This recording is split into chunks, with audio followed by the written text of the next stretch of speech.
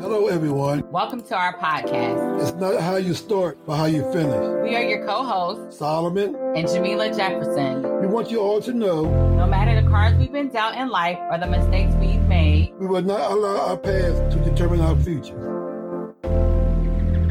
So we're here today with Brother Scott Morgan, and we're going to be discussing reentry and incarceration.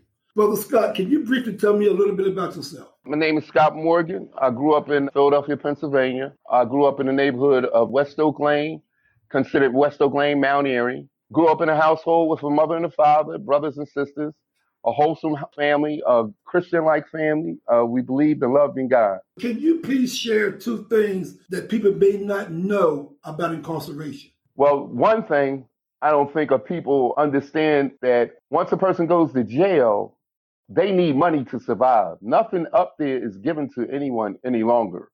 So for family members and people who have people away, and a lot of people might come home with a lot of resentment and abandonment because family members didn't know that they really needed them up there to survive. Another thing is, something I just found out, is that incarcerated people, whoever owns the prison, is making $250 a day off of them. Imagine your people been away for 10 years, somebody made $450,000 off of them. I mean, that's just something that was amazing to me. And I noticed that a lot of people are not aware that when a person gets incarcerated, it affects the whole family. Yeah. In addition to that, people don't know that prison can be traumatic. So let me ask you, have you witnessed any traumatic experiences while you was incarcerated? Well, I'm 55 years old, and one thing that I witnessed that had kind of amazed me, I was always scared as a kid about going to jail, knowing that you hear about the sexual things that go on up there and things of that nature. But I was so surprised that that wasn't going on, that it was natural for men to be with men up there. I just couldn't understand that. That was new to me. That was just like, it blew my mind. What were some benefits that while you was incarcerated?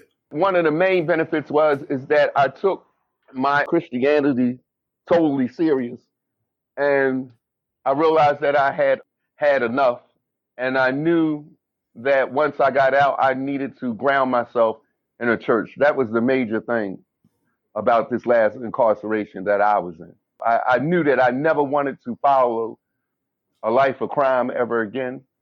I knew not only could education, things that people think could change you, that was important. I knew that me having a relationship with God was the most important thing with coming home this time.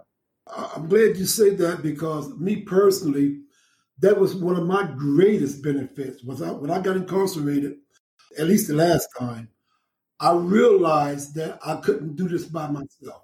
So I knew at that point that I needed help.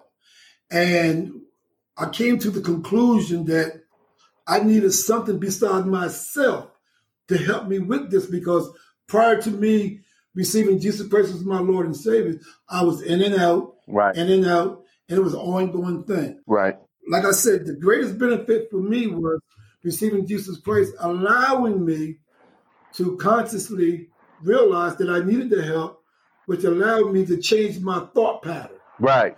Because what I found out is that if we don't change our mindset, we will be in trouble. Right. Now, I know that reentry is transitioning from prison and jails back into the community. What do you think about reentry today? Well, when I had came home, it was a bunch of reentry programs going on. And, well, wait a minute. Let me take you back to 92. I was in the feds. 92, 02. I came home from the feds. And when you come home from the feds, you have to do 6 months halfway house. And nobody is exempt from it. When I came home, they had programs and things set up. And it took me a while to adjust, because for me being away, I had such high expectations on myself that I had to let myself get punched by a pen so the air could come out me. Now, this time around, when I came home, I had found out that these programs that they had wasn't for me. They had programs to get your resume together, or for people that needed a diploma, or for people who wasn't ready for interviews. They was giving them clothes and all things like that. I know how to interview. I have no problem with that.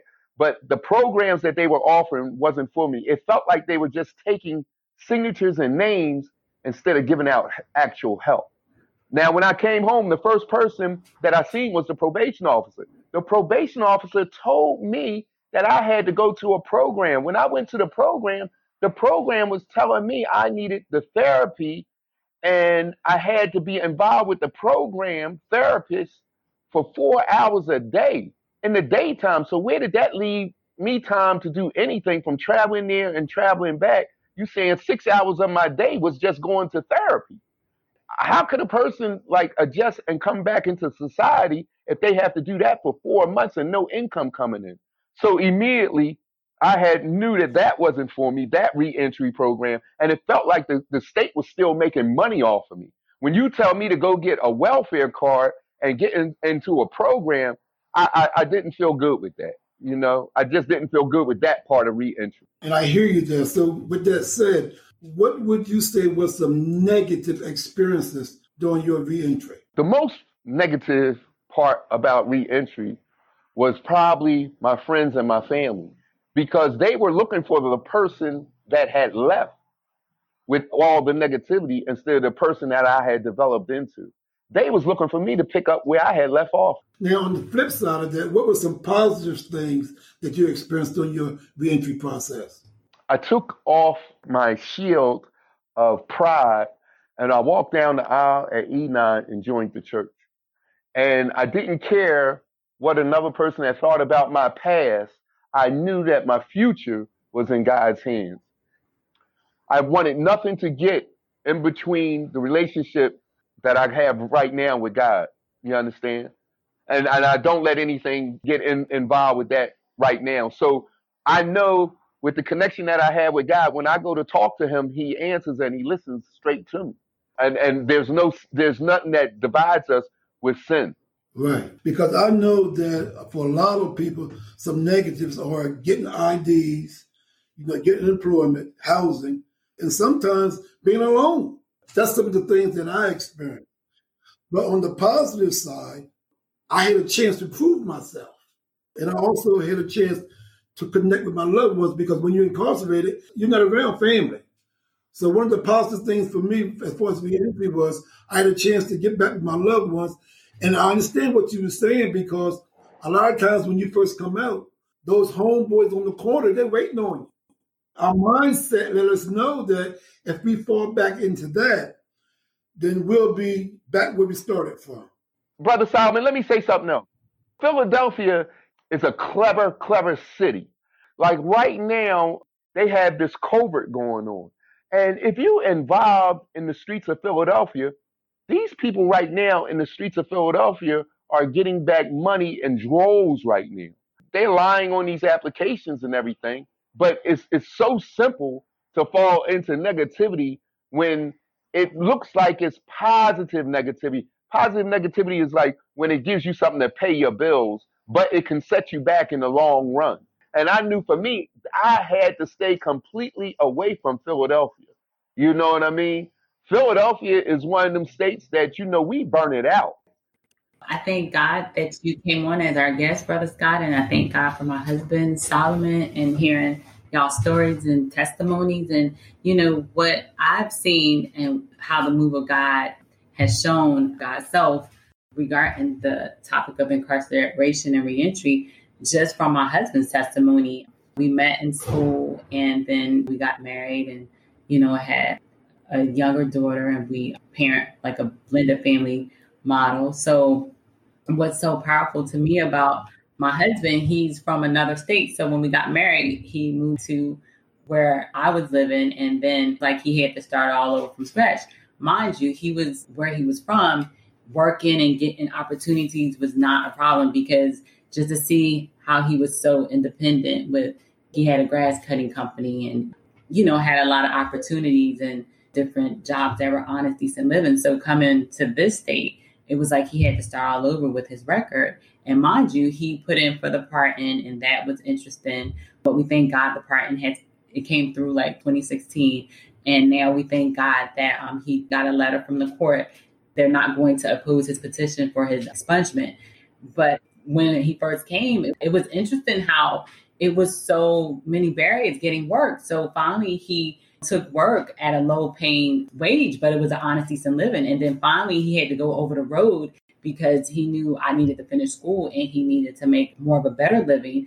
But even in that, God kept us. And so we want to give people hope that even with your story and my husband's story, yeah, there's going to be barriers. Nobody said it's going to be easy. But if you do it God's way, God would honor that. And so I thank God that he graduated this year, 2020. He's still been applying professionally. He's been writing letters. That's his passion and things like that to those that are still incarcerated. So I just wanted to share that God is faithful. No matter what you go through, it's to give hope. That's why we're doing this podcast. Now, Brother Scott, I think I heard you just say a few minutes ago about your fellowship experience with your church. We know that's one of the practical tools that you use. But in addition to that, what are some other tools that can help people who are in the process or get ready to begin the process of reentry? Just for me, I had to stay on my knees. When I came home, everything was totally against living right. Everything that I crossed was just totally against living right. I had to add on to your wife saying about the complications about finding a job. I had to take a job at Marshall's Distribution Center for $11 an hour. And I went up there and got a hernia from packing trucks by hand. But I stayed there.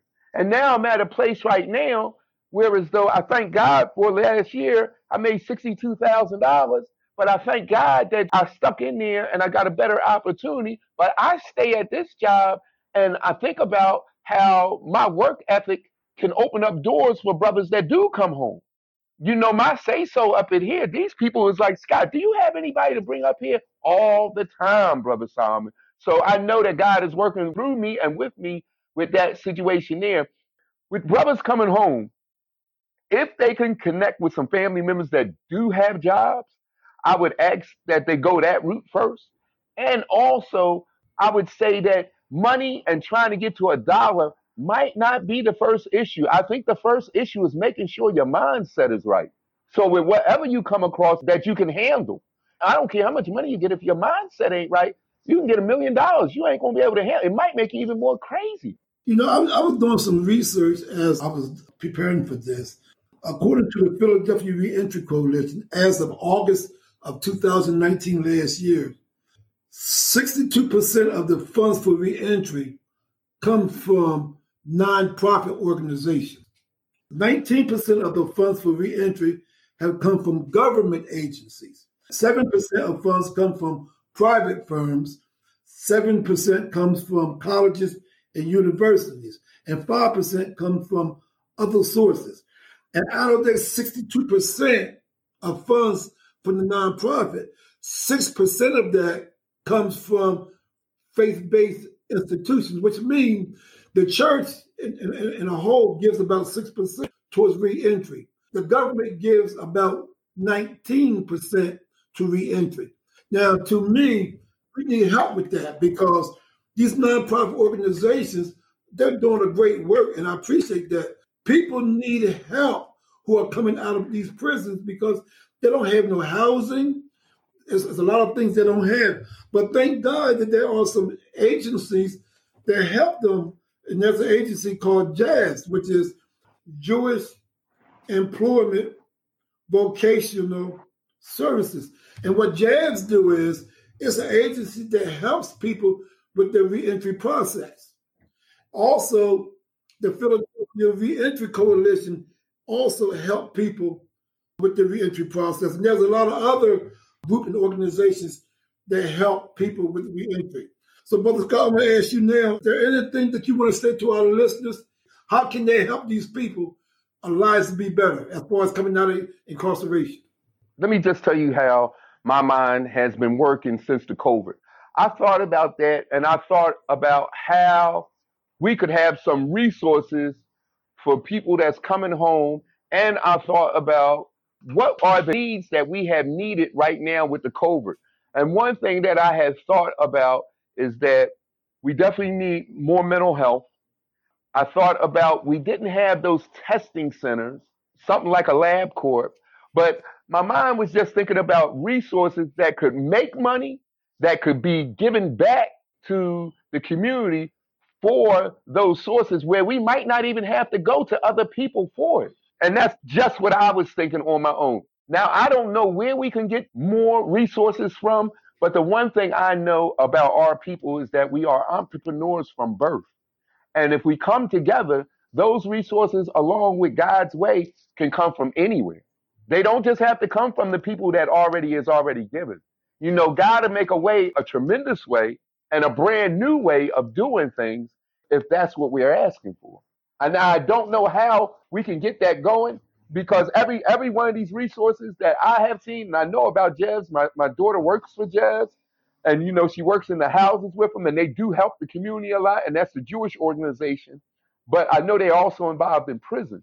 I know with the virtual one-stop job and resource hub that's hosted by the Philadelphia District Attorney's Office, the community engagement, it's offered virtually now because of COVID, and it's every first Thursday of the month through the Philadelphia District Attorney's Office, and they bring valuable and necessary resources to the residents of the city of Philadelphia with the support of internal and external partnerships for people not only who are returning citizens, but for other people as well. I remember where we worship, they partnered with Brown ShopRite with, I think it's Uplift Solutions. It was a list of organizations when he was doing his research for reentry. And plus he did an internship prior to graduating. There's an organization called Redemption Housing.